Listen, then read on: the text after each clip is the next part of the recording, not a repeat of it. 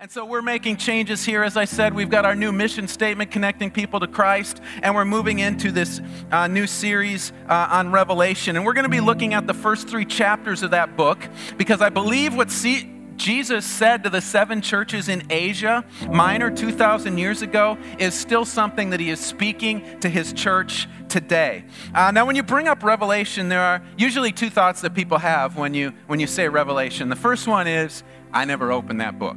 Okay? Because they look at it, and it's got all kinds of weird things in it. It's got all kinds of crazy things going on in there, and they don't want to go any further because, they've got heads and horns and beasts and all this stuff, and their thought is, that's way too confusing, and so I'm just going to stay away from it because I don't want to get confused, because Jesus, reading all of that, it's just going to lead me to confusion, and I don't want Jesus and confusion all in the same thing. And so then there's the other people who take Revelation, and they're like, okay, let me get Revelation. Let me open up to Revelation. Let me get my newspaper, sit down at the table. You read a verse in Revelation, then you go to the newspaper. Okay, where is this happening in the world? And we go through it, and we try and interpret the events found in Revelation in the daily news. And neither one of those are good positions to take on Revelation. Yes, there are maybe some things that are going on in the world that can relate to what is being said in there, but that's not the best way to interpret that. But there's other things besides that. There's this whole idea that only cults or weirdos actually read the book of Revelation, That there's only weird people that do that, only cults do that. I remember the first time that I decided I was going to take a class on Revelation at the church I was going to. I'd been recently become a Christian, and they'd offered this thing, and I had 2 reasons for wanting to take this thing on Revelation. And the first one was this. When I was younger, Our Sundays were spent watching football, and there was always this show on before the pregame show came on for the NFL. That was this.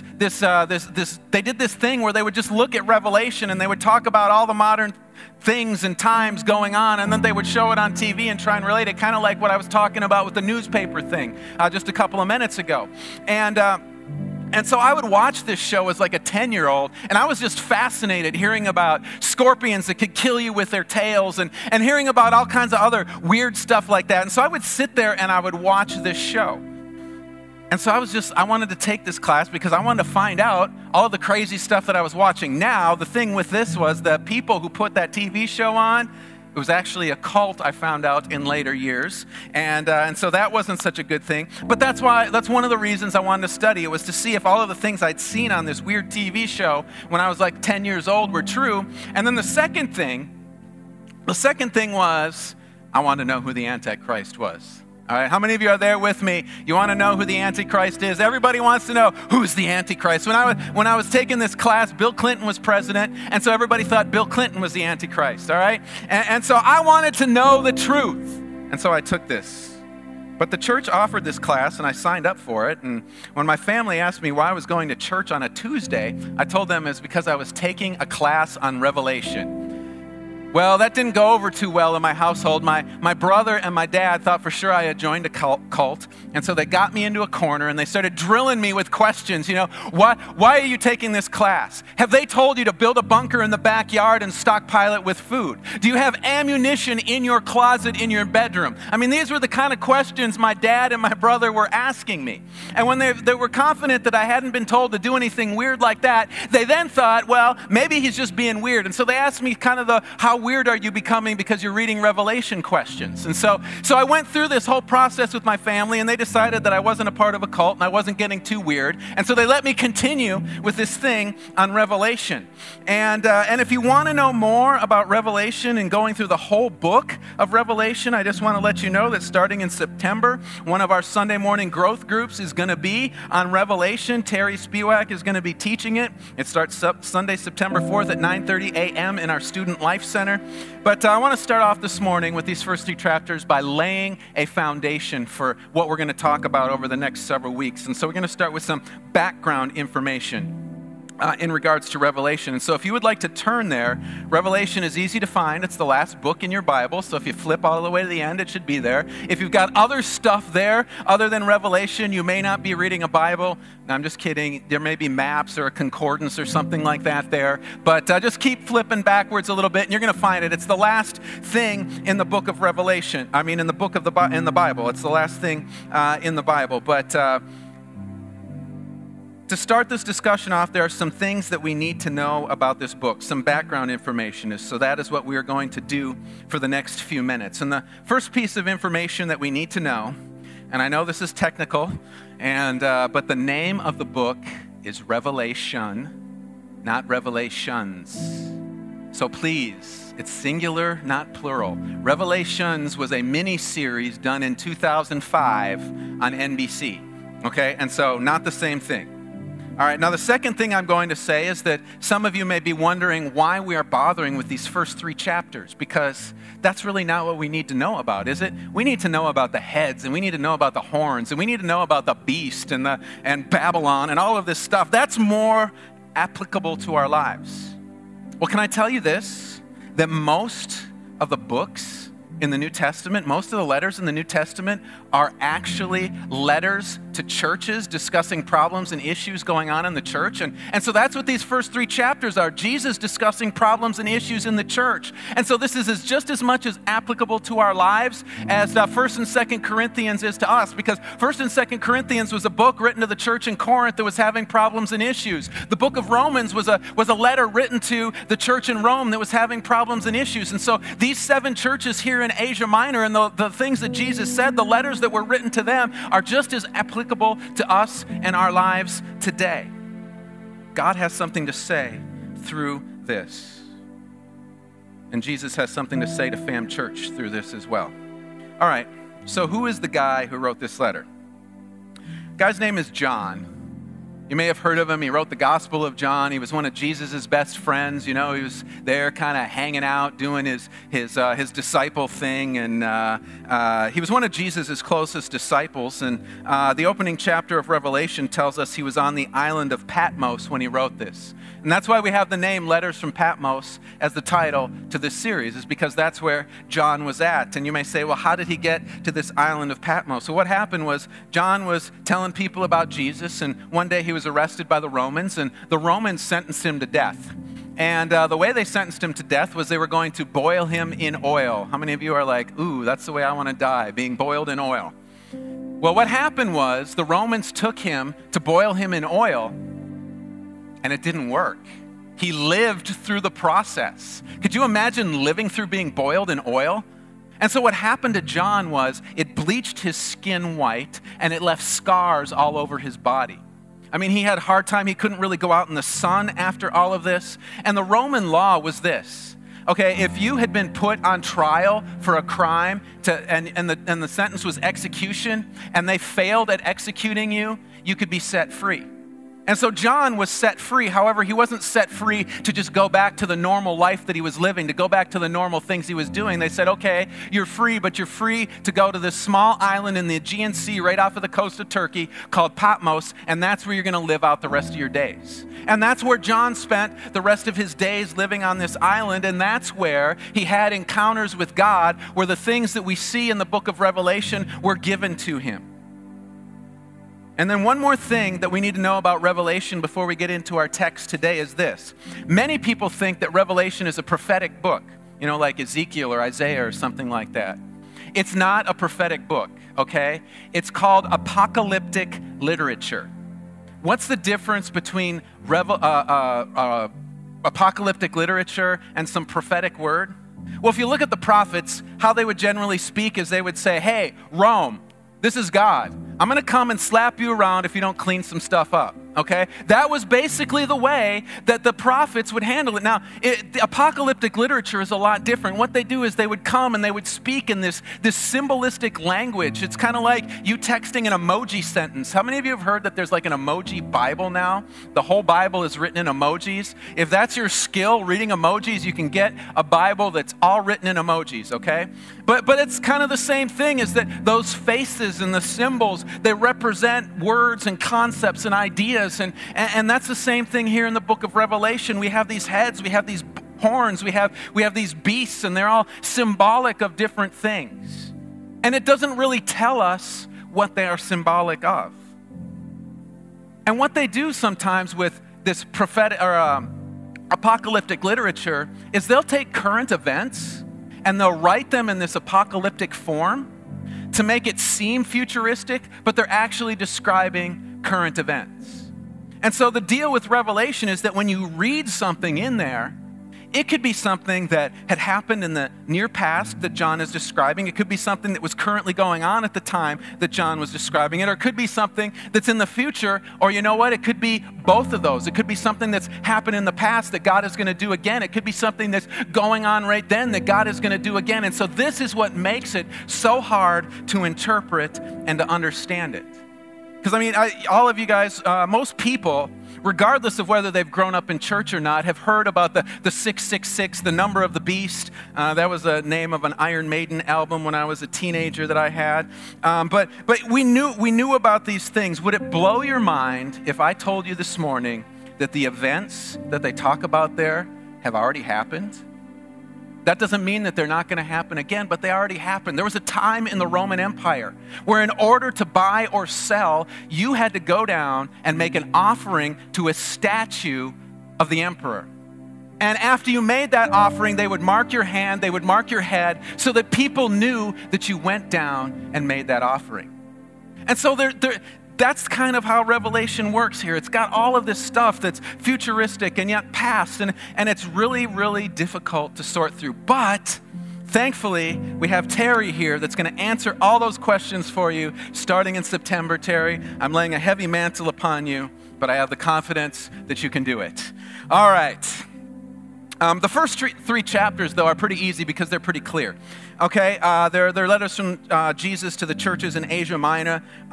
Asia Minor is modern-day Turkey. The purpose of his writing was that he wanted them to either be prepared for a persecution that was about to come, or if they were going through persecution at the current time, be encouraged and know that even though things are hard, Jesus wins in the end. But Jesus knew that in order for his church to survive these horrible events without walking away from their faith, there were some things that they needed to fix. There were some gaps in their life. There were some holes in their armor that they needed to repair. And one of the big keys in surviving persecution is to make sure that our lives are headed in the right direction, that Jesus wants our lives to head. If we have big gaps in our spiritual life and suddenly persecution comes upon us, those are great holes. Those are great opportunities for the enemy to kind of come in and get into our life and kind of push us off track and move us in a different direction and do things to mess up and screw up our lives. And so Jesus knew that these churches in Asia Minor had these holes in them, and he wanted these churches to survive. He wanted these churches to make it through to the end. Here's the amazing thing, or the thing that we need to know about this is, guess what? None of these churches are in existence anymore. So what does that tell you? None of them secured their foundation, built up the protection around them to survive the persecutions. Just think what persecutions would do. Just think if all of a sudden the United States government started persecuting people for coming to church on a Sunday mornings here in the United States. What would happen? This place would be really empty on a Sunday morning, wouldn't it? That's just how we are. And I think Jesus wants us to be prepared right now for trouble in our life, and that's why he wants to speak these texts to us. And so let's move on to the text. The first 8 verses of chapter 1 of Revelation start off, as many of the other letters of the New Testament do, with a greeting from the writer to those that are reading it. We're going to skip over that greeting this morning, and we're going to head to verse 9 of chapter 1, and we're going to read the rest of this chapter and pull a couple of things out of it. This is what it says. I'm in Revelation chapter 1, verse 9, reading through verse 20. I, John, your brother and companion, in the suffering and kingdom and patient endurance that are ours in Jesus, was on the island of Patmos because of the word of God and the testimony of Jesus. On the Lord's day I was in the Spirit, and I heard behind me a loud voice like a trumpet which said, Write on a scroll what you see and send it to the 7 churches, to Ephesus, Smyrna, Pergamum, Thyatira, Sardis, Philadelphia, and Laodicea." I turned around to see the voice that was speaking to me, and when I turned, I saw 7 golden lampstands.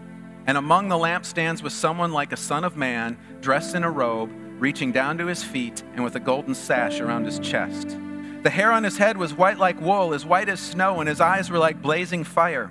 His feet were like bronze glowing in a furnace, and his voice was like the sound of rushing waters. In his right hand he held 7 stars, and coming out of his mouth was a sharp, double-edged sword. His face was like the sun, shining in all its brilliance. When I saw him, I fell at his feet as though dead. And he placed his right hand on me and said, "Do not be afraid. I am the first and the last. I am the living one. I was dead, and now look, I am alive forever and ever. And I hold the keys of death and Hades. Write therefore what you have seen, what is now, and what will take place later. The mystery of the 7 stars that you saw in my right hand and of the 7 golden lampstands is this. The 7 stars are the angels of the 7 churches, and the 7 lampstands are the 7 churches." All right. So have you ever been somewhere where you thought you were all by yourself, and then suddenly, out of nowhere, appears somebody? Anyone ever been in that situation? I remember when I was in elementary school, our teacher decided, our music teacher said, "Hey, for this week, for tomorrow for music class, this is what I want everyone to do. I want everyone to bring in their favorite song for us to play in music class." And my friend and I, we were staying after school. We were walking down the hallways of the school. We didn't think there was anyone else there. We thought almost everybody had gone home except for maybe the custodians. And so we're walking down the hallway and we're discussing this whole thing of what song do we want to bring. And we had an idea in our mind. See, the song that we wanted to bring was a song by Queen called "Another One Bites the Dust." However, we didn't want to play it forward. Okay? We wanted to play the song backward, okay? And those of you that grew up in that age, you maybe have heard what the song says when you play it backwards. I'm not going to share that with you. You can go home and you can go on YouTube, and there's plenty of YouTube videos of people playing that backwards. Actually, now, all you have to do is take a recording, put it on your GarageBand for Apple, and it'll play it backwards for you. But anyways, and so it had this message that it said when you played it backwards. And so our thought was this: man, we're going to really get this teacher tomorrow. We're gonna go home and we're gonna take the record. See, music used to come in records. For those of you that don't know, all right, it was this big black CD that was like this big. Or you could get the small ones. They had ones that were smaller too. It was this big black CD, and you'd put it on a turntable, and it had an arm with a needle on it like that. Well, see, how you could play it backwards was you could just take your hand and spin it backwards, and you'd be able to play the song backwards on it. And so that's what we're going to do. We're going to go home. We're going to take a cassette tape, put it in the cassette deck of you'd have a record player and a cassette player in there. We're going to spin it backwards, record that. We're going to give it to the teacher, and we're going to be like, got you. Yeah, we played a song we weren't supposed to play. That was an inappropriate song. Well, as we're walking down the hallway discussing this great master plan that we have, suddenly the music teacher pops out from behind a doorway. Scared us to death. We're like, whoa, we had no idea you were even in here. And she let us know in no uncertain terms that this plan that we had hatched was a very bad plan. And that if we choose to follow through with it, we're going to be in a lot of trouble. And I'd already been in a lot of trouble that school year, and I didn't plan on being any more. As a matter of fact, that year, the last time I was in the principal's office, nobody understood how I could do this because he seemed like the most mellow man. He got so mad at me that he took his glasses off and he threw them across the room. And when I told my sister that, she's like, "How did you do that?" Because he just didn't seem like one of those guys that would get mad, you know what I mean? But that's the same kind of thing that happened here to John. Okay, it says that John was in the Spirit on the Lord's Day. And that was his way of saying that he was worshiping Jesus on a Sunday when suddenly Jesus shows up. And Jesus just doesn't show up. It says he speaks in his ear like a trumpet. Has anyone had anyone walk up and blow a trumpet in your ear? Anyone? How do you think that would feel? That wouldn't feel very good, would it? Well, that's what happens to John. He's sitting there worshiping. Could you imagine? You're here on a Sunday morning and you're worshiping and the music, and all of a sudden somebody just walks up and just a trumpet in your ear. Could you imagine that? You'd scream like a little girl, wouldn't you? I mean, that's what I'm picturing John here. He's sitting there worshiping, and all of a sudden the trumpet, that sort of thing going on. That one sounded like a cat. All right. And I don't know, maybe Jesus was trying to be funny. Hey, angels, watch this. I'm going to get John while he's worshiping. I don't know what was going on there. But anyways, Jesus shows up. John had no idea he was there. And he just speaks to him like a trumpet blowing in his ear. And that's not what I want to focus on. The bigger thing I want to focus on here is that Jesus was there with John as he worshiped. And John had no idea he was even there. Have you ever come to church and thought to yourself, man, God's just not here today. The Spirit's just not moving and working in this place today because I can't feel Him. But here's what we need to know. That if you're at a place where they are worshiping Jesus, that Jesus is in that place whether you feel Him there or not. That means that Jesus is here right now in this room. He's walking up and down the aisles of this sanctuary. He's walking across the stage. He's up in the sound booth. He's everywhere in this room, moving and working. Even if we don't sense Him, even if we don't feel Him, He is here. And it's a promise that He made to us. Jesus promised us in Matthew 18:20 that He would be there wherever 2 or 3 are gathered in His name. And that's where we're at. There's more than 2 or 3 of us gathered here in this room. And so that means that whether you feel anything or not, Jesus is here in this place. So that means when we walk in here on a Sunday morning or on a Wednesday night, instead of having the attitude of, I wonder if Jesus is going to show up tonight, we should be walking in here with the knowledge, knowing that Jesus is going to meet us here regardless of the day, regardless of the time, regardless of anything else. And we need to put our feelings aside because, you see, we've become this society that measures everything by how and what we feel. Okay? And I've said this before, so I'm not going to get on this bandwagon again and start pounding it, but our feelings are wholly unreliable. Okay? We cannot trust our feelings for truth. They're not a source of truth. And so regardless of whether or not we walk in this room and we feel Jesus, Jesus is here each and every single time we meet together, each and every single time we gather together, even if the pastor, even if I was like completely out there in some crazy sin, it doesn't matter. Jesus will still show up here because it's not dependent upon me. It's not dependent upon you. It's dependent upon the fact that people, 2 or 3 who call on Jesus are gathered here. And because we're gathered here, His presence is going to show up here. And He's not going to walk away from us. He loves His church. He loves each one of us in this room. He looks down upon us and He's got love. He calls us His bride. I mean, think about that, man.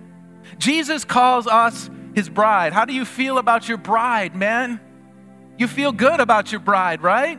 You love your bride. You protect your bride. You do everything for your bride. We are Jesus' bride. He's going to be here. He's never going to walk away from it. So whether we know it, see it, or feel it, Jesus is here whenever we gather together. The second thing I see here is that Jesus had a word for the church. He had something He wanted to say to the church, but the church, for some reason, was not able to hear that word. And I think the reason that Jesus had to bring the word to John was because the church was not listening. And what do I mean by that? Well, there's 2 reasons. The first reason was that the churches in Asia Minor had begun to compromise their faith in Jesus. See, what the churches in Asia Minor had begun to do was they began to drift back. See, they'd been set free from the Roman gods and all of the other religions that were out there. They'd been set free from that. They'd been separated from that. But the longer they walked with God, the more they wanted to go back towards that. And so people in the church started to head back towards that. Leaders in the church started to head back to the Roman cultural stuff and going to the Roman temples and worshiping the Roman gods. And the Roman gods and some of the temples in some of these cities, they had some crazy stuff going on that we won't talk about here because we want to keep it G-rated, but it was some crazy stuff. And Jesus, as I already had said, knew that they needed to get that stuff taken care of and cleaned up and correct the ship, because if it wasn't corrected, they were going to be in trouble. The persecution was going to come. Life wasn't going to be as easy as it had been, and the holes in the vessel that they were traveling in were going to start to fill up with water, and the ship was going to go down if they didn't get back to where Jesus had originally taken them. But here's the thing, the same thing is true for us. Jesus wants to speak to us. Just like he wanted to speak to those churches in Asia Minor. Jesus has something to say to us as a church. He has something to say to us as individuals. Jesus wants to speak. But there's a couple of things that keep us from hearing what Jesus has to say. Okay, there's a couple of things that keep us from what Jesus wants to speak to us. And the first thing is this: when we don't obey what he's already said to us. What do I mean by that? He's given us an Old Testament and a New Testament. He's given us all kinds of stuff in there that he's already called us to and told us to follow and obey. And if we can't open it up and follow what's in there, he's not going to speak something new to us. Too often we look at the old and we say, oh, let me just hold on. I'm sorry, that was the wrong thing. That's not what I wanted to say. Sometimes we look at the old and we say, that's old stuff. I need something fresh and new. Well, Jesus doesn't have fresh and new for us. He's God following his word, following the things that he's written in the Bible. And sometimes we miss out on what's next because we don't want to follow what's written there, but we're always looking out for what's next. We need to follow what's written there first before we can hear a new word from him. And so if you're waiting for Jesus to speak to you and he's not, maybe you should start by checking and saying, you know what, where am I at? What am I doing in my life? Where's my life at? Am I following Jesus the way that I should be following Jesus? Now, I need to give some point of clarification on this, and it's this, and it's not trying to excuse anything, but we all sin, okay? John sinned, okay? I sin. Everybody sins on this side of eternity. I'm not saying in this that we have to live a perfect life, because sometimes that's what people take away from it. I got to live perfectly, and once I live perfectly, then Jesus will talk to me. No, that's not what I'm saying here in the text. We have to make sure that we are not living in sin. It's okay to struggle with sin, but when we decide to go back to something that we've been set free from, when we decide to go back to something that held us captive, that Jesus has freed us from, that's not going to help us to hear God's voice. And I think that's part of the struggle that they had here in these churches in Asia Minor, was that they were going back to the sin that Jesus had freed them from. And because of that, Jesus wasn't able to speak to them. The second reason I believe that Jesus could not speak to the churches in Asia Minor was because there was no anticipation of his voice speaking. Why would I say that? Well, they were moving back towards the things that Jesus had set them free from. They were moving back to the paganism of the culture they lived in. And if you're moving back towards what you've come out of, if you're moving away from Jesus, there probably wasn't much anticipation or expectation of Jesus actually speaking. The church wasn't expecting to hear from Jesus, and when there is no expectation of his voice, there's rarely a revelation of his voice. And I really feel, once again, that this is true of the church here in America, that this is true of Fam Church as well. Most of the time, we walk in here on a Sunday morning, we walk in here on a Wednesday night, and our heart, our mind is not saying, God, what are you going to say to me tonight? Instead, we're walking in here going, okay, Jesus, I'm here to do my duty. I'm here to go to church like you want me to, but I don't expect anything. See, if we're coming in here and we're not expecting to hear the voice of God speaking to us, we are never going to hear the voice of God. Instead, as followers of Jesus, as people who are part of Fam Church, what we should be doing is walking in these doors on Sunday morning and saying to ourselves, God, what do you have to say to me today? I know you're here. We already covered that portion of it. I know you've got something to say. God, what do you have to speak to me? Because I know you have a word for me. God wants to speak to us. I mean, do you believe that? Do you believe that God has something to say to you? Because he wants to speak. He wants his voice to be heard in each one of our lives. But too many times we do the things that keep his voice from being heard. And one of them is our attitude when we show up here in a place where he can speak. And when we change our hearts, when we say to ourselves, you know what? God, I'm expecting you to speak, it changes worship. Suddenly, we're in worship and we expect God to say something to us through worship. Suddenly, we're in prayer and we expect God to say something to us through prayer. We expect God to be right there by our side as we pray and as we seek his face. Suddenly, this message that there's some guy up there talking head up there rambling on about something, suddenly if we say to ourselves, I believe Jesus is going to speak, suddenly something comes out of the text at us and God says something to us.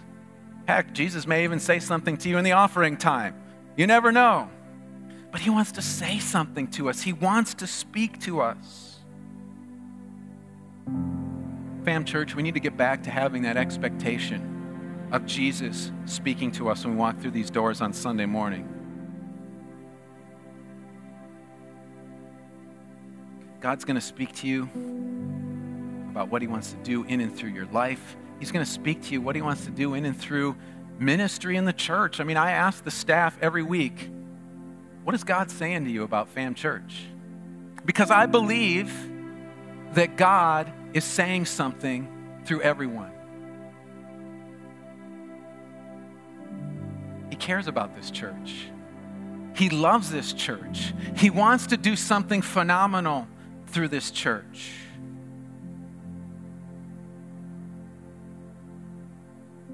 He wants to speak to you about maybe the sickness that's gotten a hold of a family member's body. He wants to speak to you maybe about the situation you find yourself in. He wants to speak to you about that loved one who's walked away from God and is going on a wrong path. He wants to speak to you.